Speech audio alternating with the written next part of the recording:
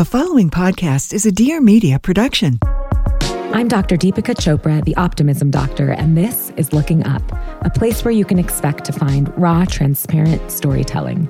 Listen in to learn real science-based techniques to cultivate more optimism, resiliency, and authentic joy from artists, athletes, experts, and many more. Each of our mental health journeys follows a different path. How one navigates through mental adversity can be a messy, non-linear, but an important quest. Sometimes the tools we choose aren't always the best ones for us, but learning to cope and growing from our mistakes is undoubtedly an integral part of our recovery.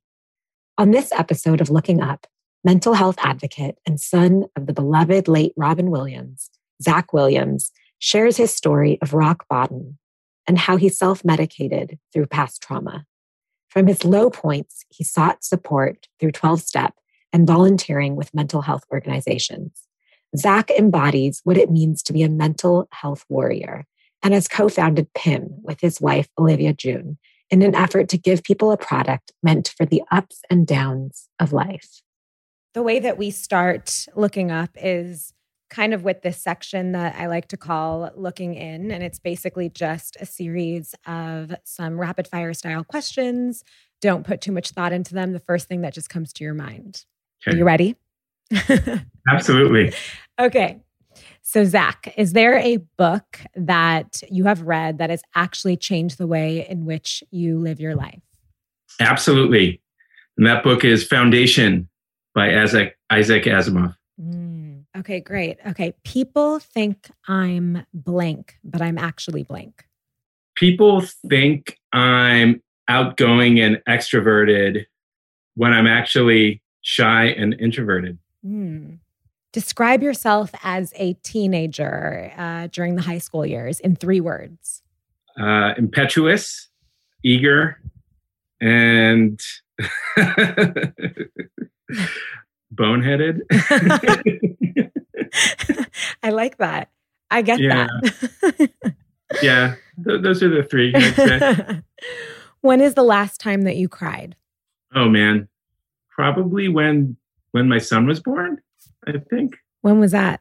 Just over a year and a half ago. Wow, that's pretty amazing. I've definitely cried since then, primarily around just being frustrated. Yes. No, I get that. Just today, without too much thought, what are 3 things that have brought you joy? My son learning, hearing positive experiences with our product, my company PYM's product. That's awesome. And then hearing that the advocacy work I'm doing is making a difference from people personally when they share their personal stories. Those are the big 3 for me. I love that. I recently read that you got married and you got married on World Mental Health Day. I did. Yes. That's funny so enough, cool. It was actually a coincidence. I was going to ask, was it planned or was it a coincidence? Well, World Mental Health Day is October 10th. Yep. And 10/10/2020 is an incredible day to get married. Yes, it is. So true. And then when it happens to fall on World Mental Health Day, that's just even more incredible. What a magical day to get married. Congratulations.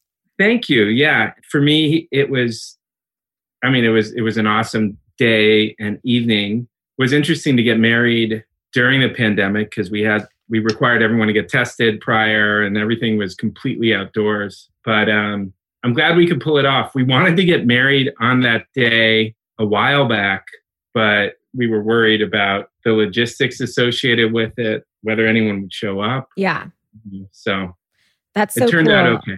I'm so glad that you guys kept to your plan and persevered. And I'm sure there were aspects of it during a pandemic that maybe were not ideal, but I'm sure there was aspects of it that made it that much more special and intimate and magical. Yeah, no, certainly. It was a small event and it was really nice to be with people because we've been quarantining during most of the pandemic and have been very cautious. So from our perspective, to have the privilege and opportunity of seeing family was something that was pretty awesome.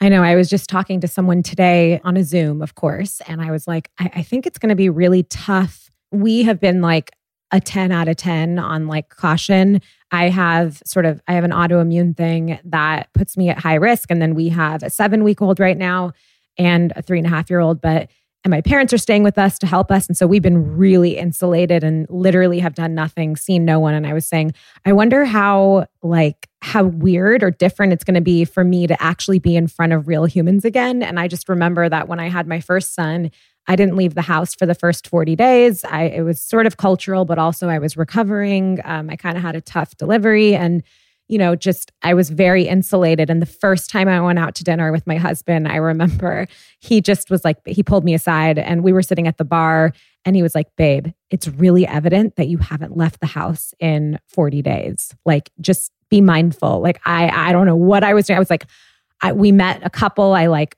got up and hugged them. Like I had just met them. They felt weird. I was just like, my husband's like, it's very evident, babe. And I was like, well, this one is going to be almost a year. So I wonder what that'll look like.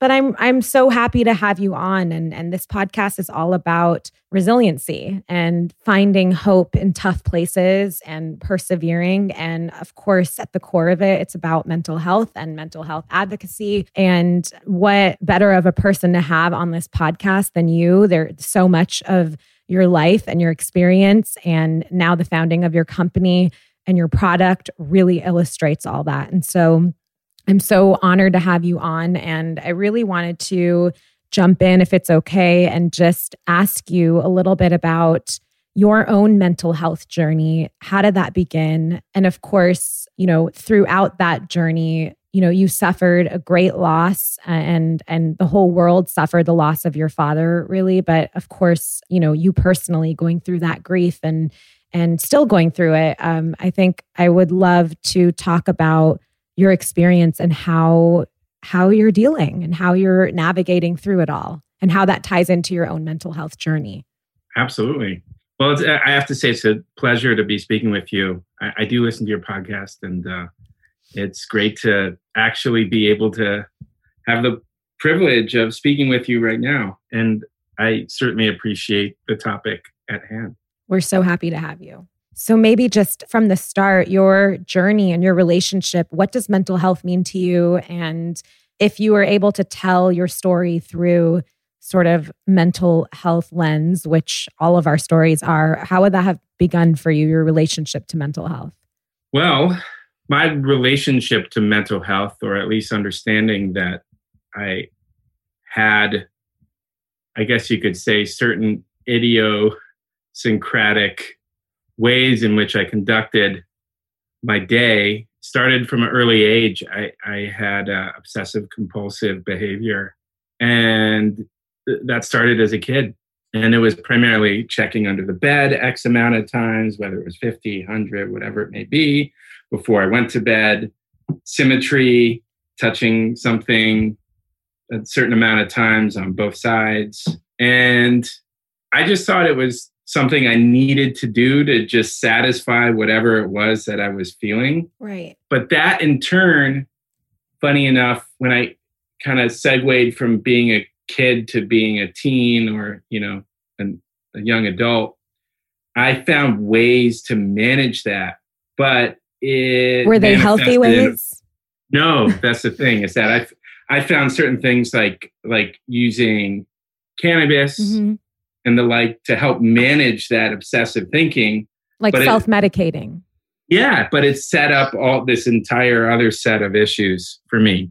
I wanted to say I had no idea, even in some of the research I did before, I had no idea that you did have that experience. And my first experience ever with psychology and going into the field was I worked at the UCLA Obsessive Compulsive Disorder clinic and I did exposure therapy with people, which is just like, it was so eye-opening to me because I think as just someone, sort of a lay person in pop culture, what you think of with OCD is like just someone that's really cool that has like these little idiosyncrasies or neuroticisms and they're sort of romanticized.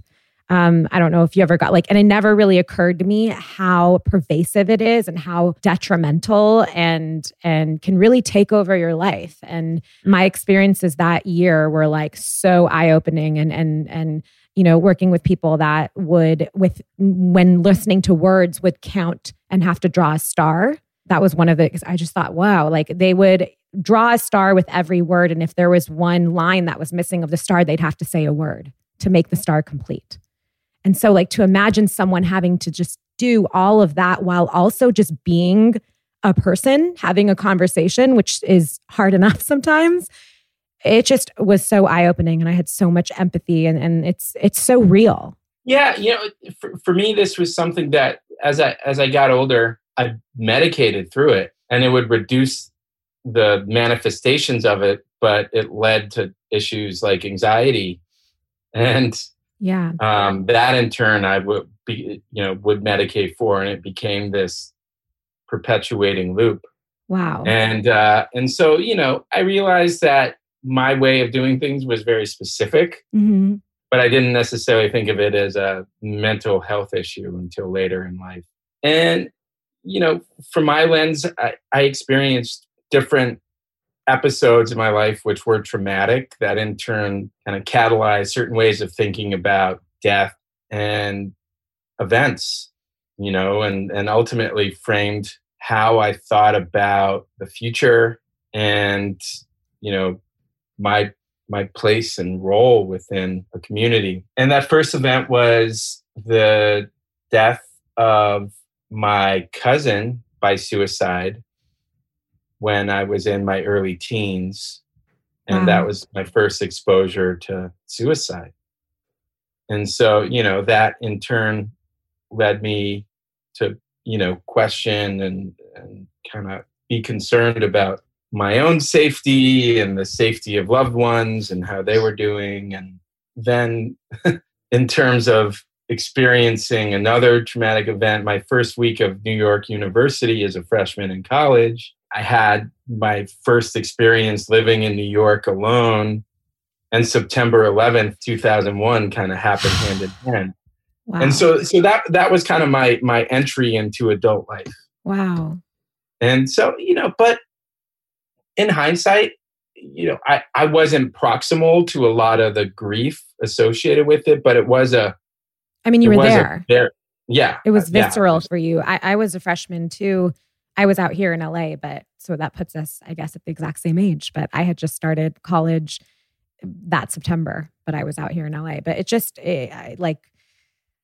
it was not a personal, I didn't know anyone and I wasn't there. But of course, in our generation, just I was never the same after that. Just that the fact that it became a reality, and then you to be in it, and with the suicide with your cousin, I think that's a really important point, that it started to make you sort of be concerned about your own life, your safety, and others, because it's this thing where even though it's so prevalent, I feel like until it touches your life, it kind of doesn't seem like a reality.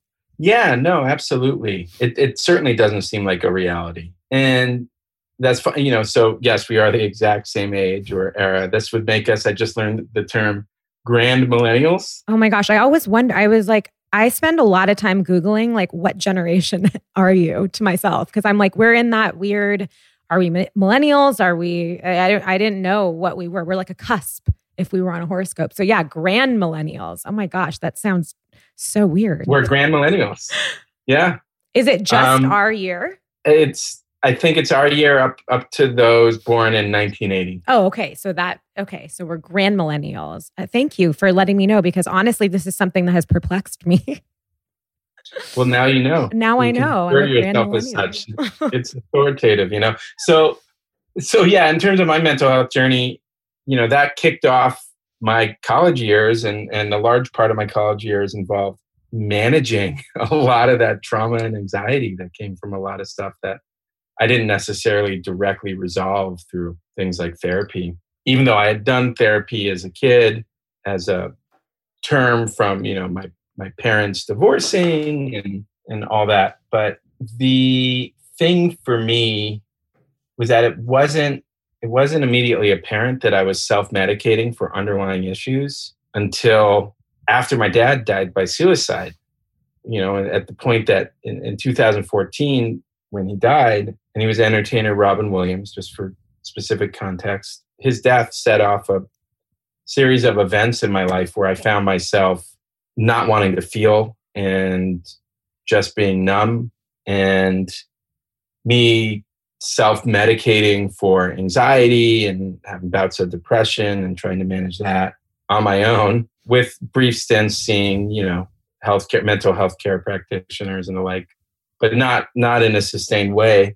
It became really apparent that I was trying to manage my mental health using things like alcohol in a very, very specific way. And so it got to the point where, I'd been drinking to manage my anxiety most of my adult life. And it just became so apparent that this was drinking alcoholically to manage myself. Was there a specific incident or a time?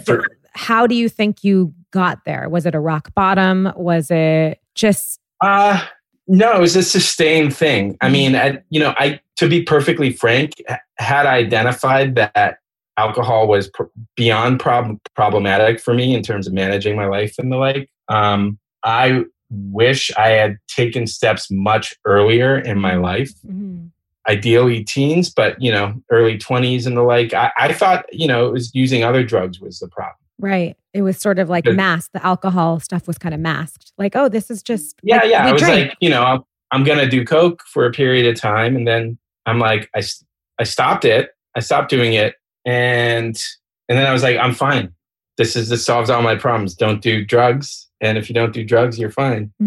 But, and so that was a period of several years where I was just like, I'm okay. I can manage this. And, there's no point in trying to focus on managing your relationship with a substance or, whether it's drugs or alcohol or what have you. It could be anything. It could be your relationship with food. Right. So, what ultimately became very clear to me is I was abusing alcohol, and I had been for a period of years, but I was experiencing emotional dysregulation. I was feeling numb. I was not able to connect with people. I had damaged relationship with family, specifically family, but also friends. So, from my lens, it was becoming untenable. But then I took alcohol out of the equation. And then what you have is this whole long history of stuff that's really not worked through. Right. That was being masked by the alcohol and the other things. And now you had to deal with all the shit. Yeah. And so as part of that was eye-opening because, for me, it wasn't necessarily a bottoming out. I had a roof over my head, but it was kind of I would say, a spiritual bottoming out.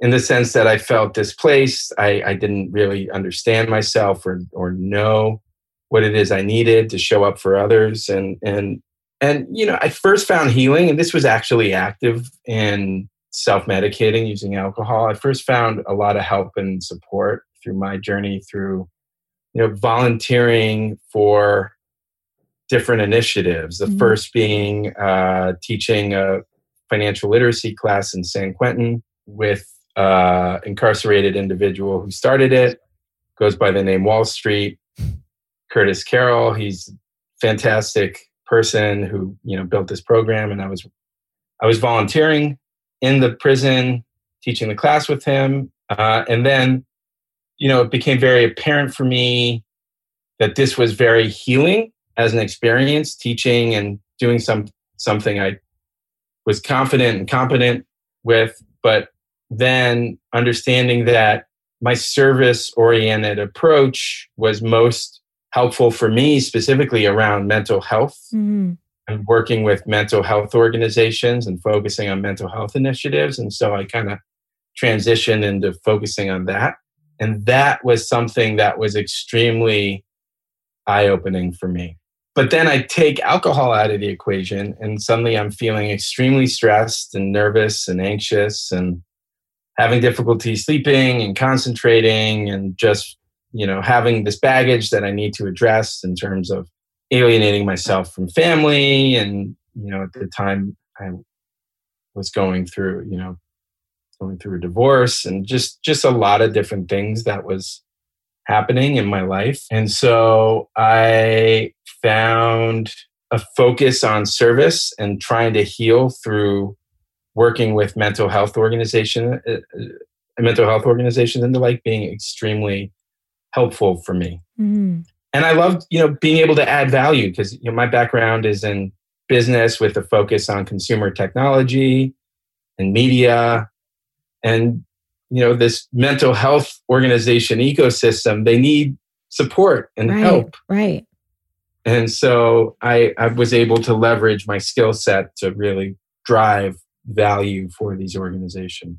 And it is so healing and such a great step forward in treating yourself when you can actually focus on out of yourself. Because a lot of times, self-medication and the such comes from sort of the obsessive every day of going inside and just thinking and ruminating over oneself. And oftentimes, one of the greatest ways to kind of take a step forward is actually to look outside yourself and see how you can actually be helpful to someone else. And it's one of the best feelings. It's one of the most researched ways, evidence-based ways to actually increase your own joy is by helping to provide some sort of help or healing to someone else. That's obviously not the same as saying you need to avoid or ignore your own treatment because that's absolutely imperative. But oftentimes when you feel like you can't do that and you're stuck, a great way is to actually volunteer your time and your skills and your services. It makes you feel a sense of self-mastery and competence, but at the same time, giving you that jolt of joy by seeing what you can actually do to help someone else. So that makes perfect sense. And that is so interesting that was part of your healing journey. I guess it could, at this point, I would just say it's the way for me. Mm-hmm. That's the way. That's been the catalyst. Yeah, finding that service is a path to happiness. Mm-hmm. Absolutely. Can't go wrong with that. So true. That being said, it required some catalyzing events and some trauma that ultimately led me down a path to experimenting with what actually worked. And what are some things that didn't work? Well, trying to drink away the pain, that certainly didn't work. Trying to take kind of more of a material lens, just focusing on career and things like that, just trying to orient towards that type of stuff. Mm-hmm. Being busy. Being busy, exactly. So it kind of sounds like it was a lot of, anger and rage. It kind of sounds like there was this shift of purpose over productivity. So it was more about finding a purpose and attaching that to what you're doing and your time rather than just being productive. And, I think prior to really finding advocacy, I was very career oriented, but it was about kind of focus on how can I level up? Mm-hmm. How can I do the things that I believe are expected of me? Mm-hmm. And I'm appreciative of all the experience I built up and the people I work with who I'm deeply appreciative of. But it wasn't that type of thing that was sustaining. What were some other resources or tools that worked for you in helping you kick the alcohol and also just coming to more of a understanding with yourself that alcohol actually was a problem for you? And sort of, I guess, were there any traditional resources? Was therapy helpful for you, or a program or support? Or I'm sure, I know that it sounds like service was the number one, but were there any other types of resources or tools that really worked for you or that you still practice or rituals that you do? Sure. Well, I'm active in 12-step in recovery, and I'm an active proponent of 12-step. It works for me. Yeah. And it's something I appreciate, especially during situations like pandemic. Yes. Oh, yeah. When you want to stay connected and not isolate from situations. For me, I didn't see alcohol as a problem. I saw it as a solution until it became a problem. It was something I used to manage my anxiety from a very early age, from like my teens onward. It was something that I just found a great deal of relief from. But again, you take that out of the equation and suddenly you're feeling extremely raw. And I didn't know how to communicate what I was going through with others.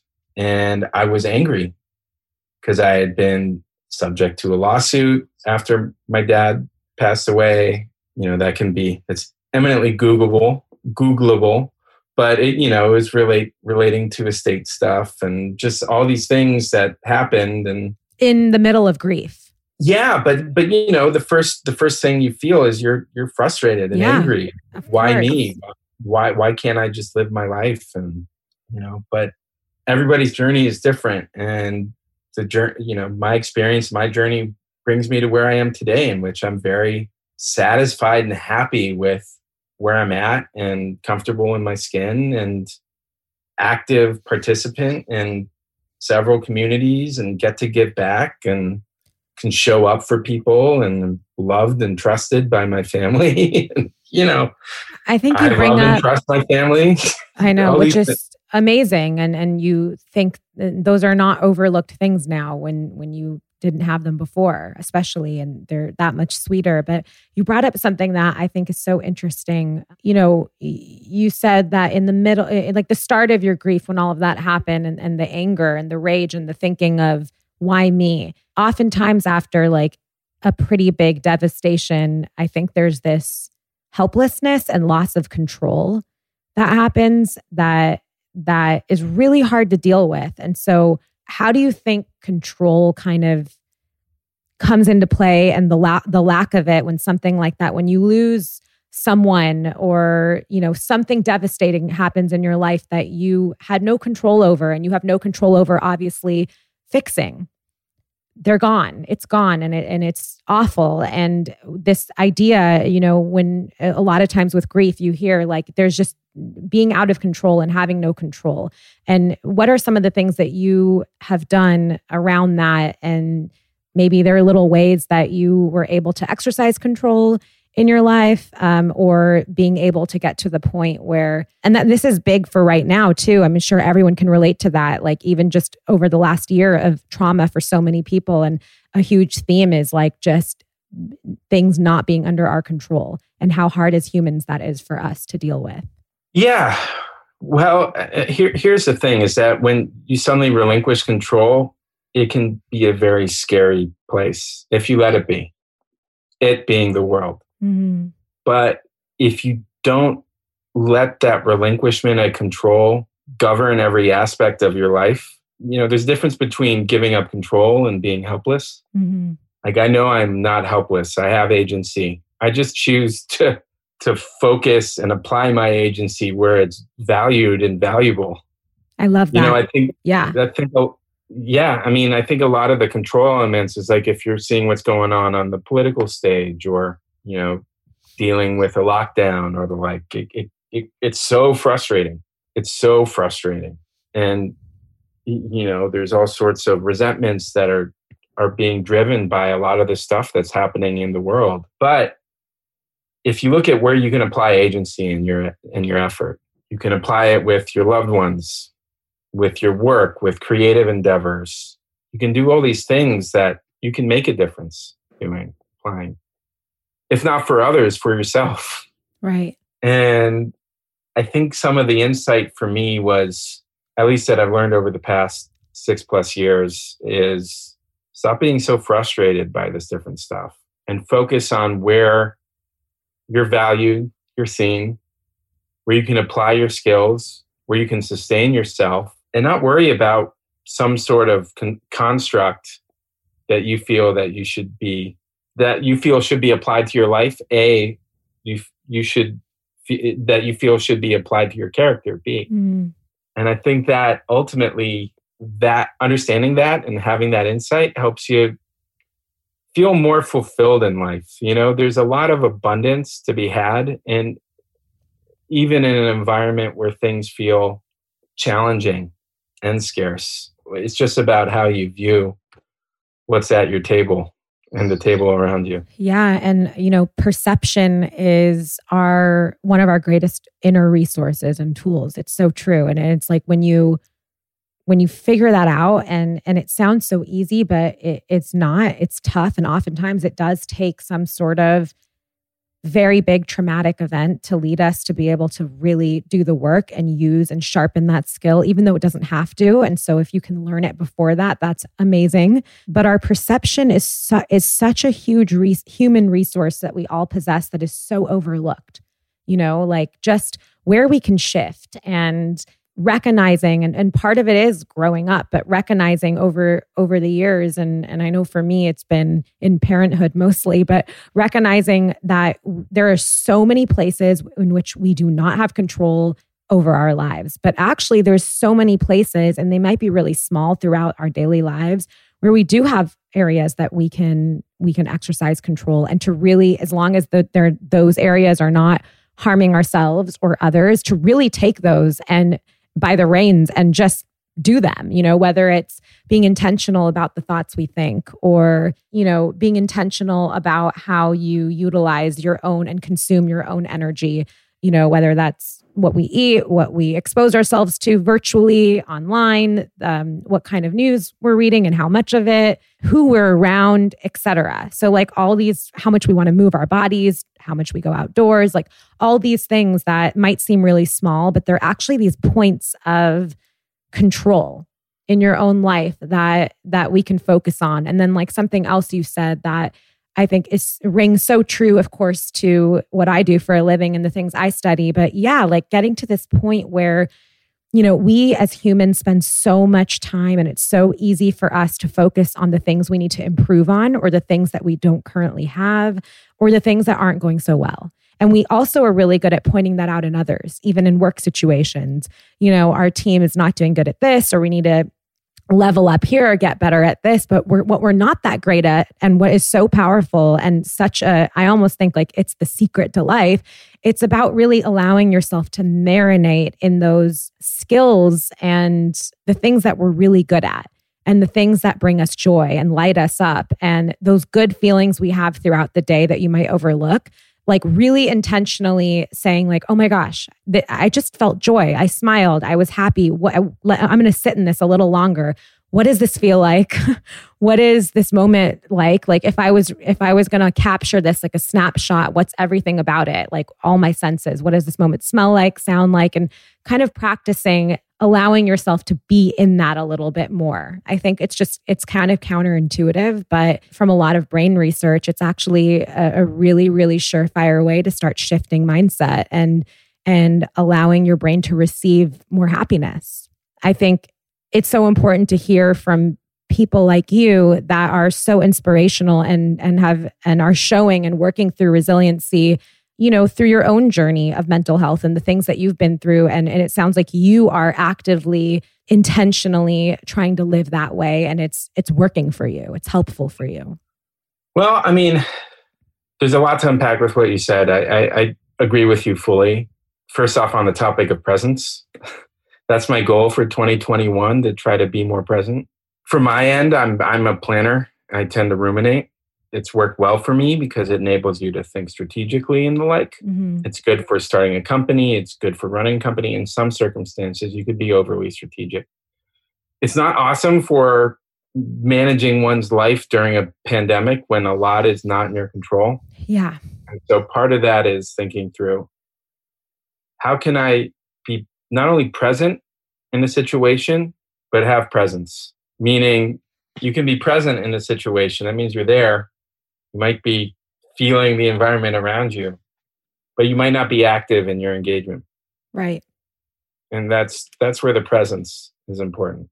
There's so many times where I might be present, but I will completely be lacking presence. Right. And so I think that's an important element. And I think it also relates to kind of this era that we're going to be entering into, this post-pandemic era. And the thing that I worry about is people being so frustrated with world events, being frustrated with the media, any number of different situations. And they say, I'm just going to go with the flow because I can't manage to make all these decisions, even if they're kind of contrary to what I'm being told or things like that. I really worry about how our critical thinking, our ability to make pragmatic decisions for our own good and for the goods of our community is going to be challenged, through this new stage. And without standing on a pulpit and going through the whole thing, my hope is that we will maintain presence. I hope that as a population, as communities, we will maintain presence and be able to kind of listen and truly hear people and be able to synthesize that into our own thoughts and an ability to figure out, hey, how do I show up for others? How can I show up for myself in a very real way? Not showing up for myself like I'm being heard. Mm-hmm. That is an element of it, but it's only one element of it. It's also about showing up for yourself where you feel connected, where you feel truly satisfied, where you're relationally engaged with the people around you, So I hope that through this transitionary period that people can really be thoughtful about how they want to conduct their lives moving forward. That is a good, hopeful, things are looking up, 2021 hope and positive anticipation. I think you touch on so many important points because not just pandemic, but just in general, our generation and beyond, now that I know we're the grand millennials and beyond, I feel we've sort of lost touch with our intuition. And so it's something that, again, another resource, just like perception, that we are built with and we have as humans is our intuition. And unfortunately, that's something that has sort of become something we can't hear anymore and we don't listen to. And it actually takes, it's sort of like people, when they hear that, they're like, well, what can I do? And it's so interesting because one of the best ways to gain more relationship with your intuition is actually to do nothing. It's to listen. It's to go within. It's to be mindful. It's to be present with yourself. It's to, we're praised and patted on the back so much in our generation to be multitaskers.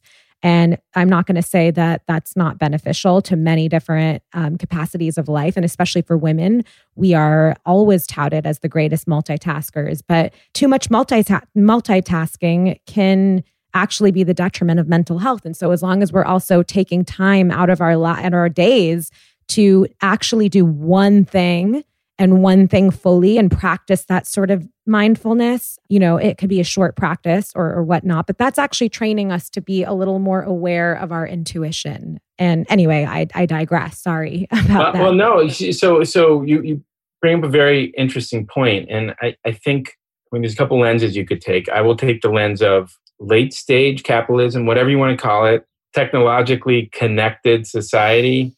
It short circuits intuition in a bunch of ways because of the nature of commerce, because of the nature of how supply and demand works. Right. And the reason why intuition is short circuited and over the course of living, say, life in an urban environment or in, a connected environment where you have your phone and everything, you're consistently marketed to.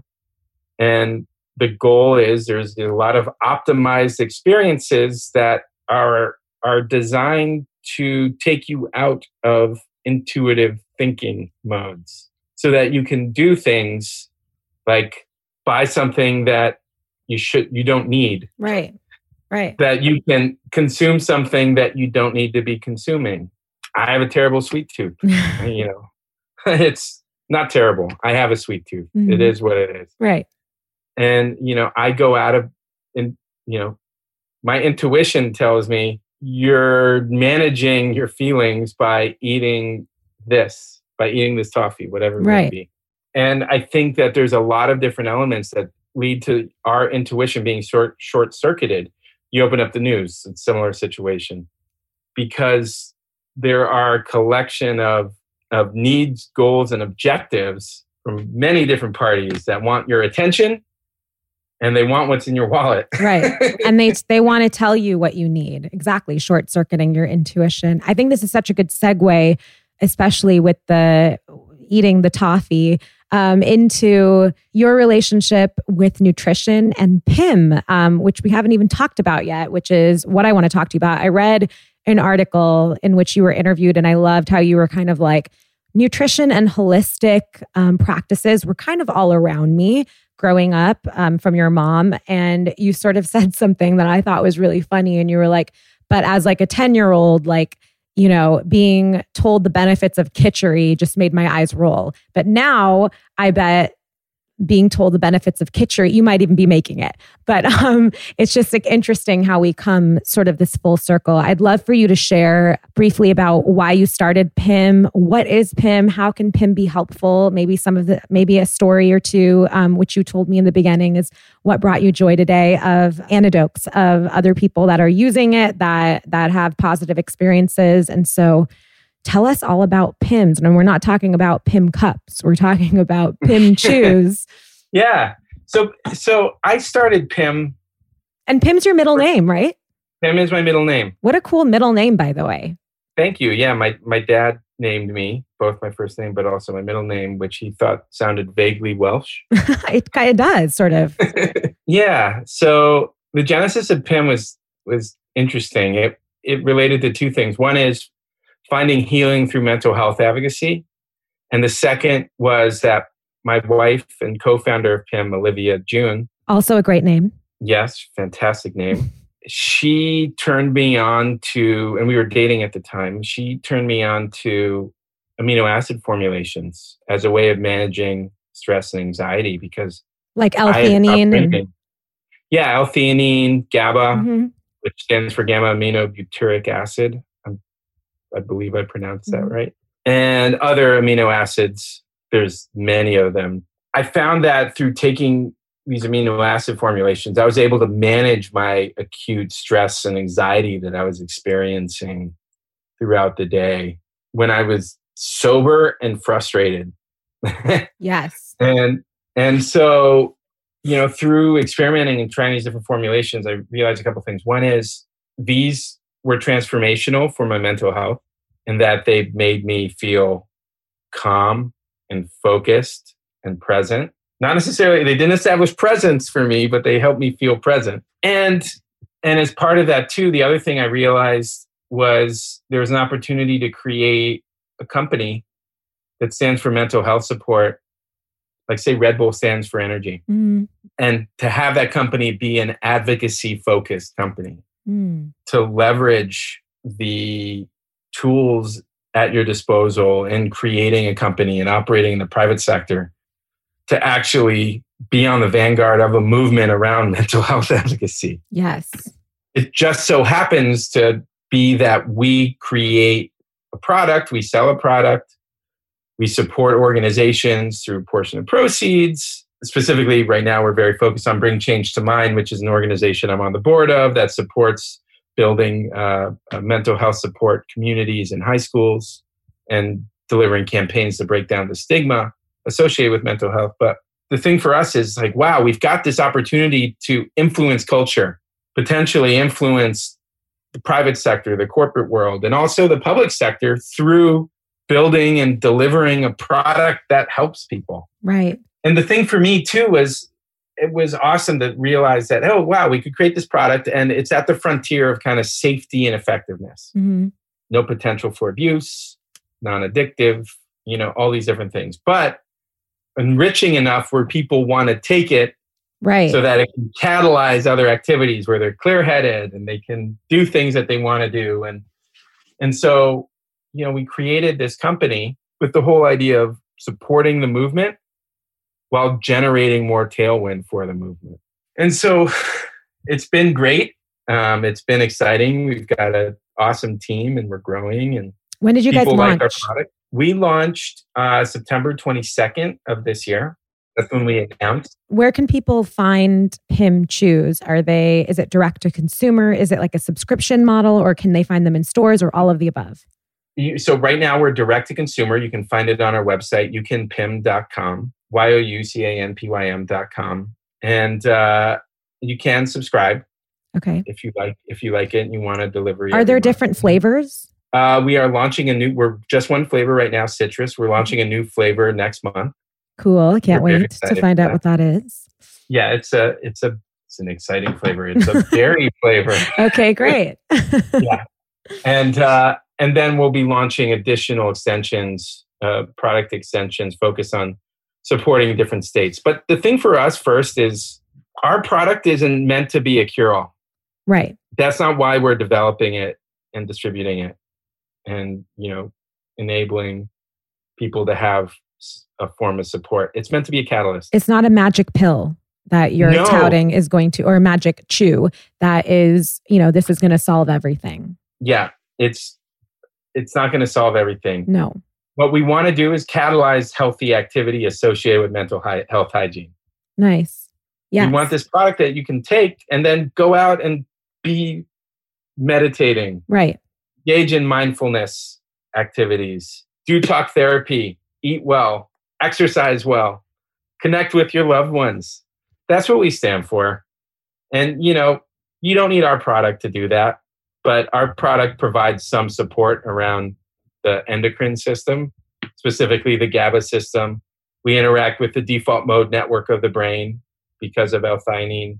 I love how authentic that is. And I mean, you don't hear a lot of founders of brands and, talking about that. Like it's not, you're excited about it. You know that it is something that will complement someone's healthy practices and maybe even inspire them to do other healthy practices, but you're not pushing product and saying you need this. This will absolutely 100% shift and change your life entirely. And you can't do it without this.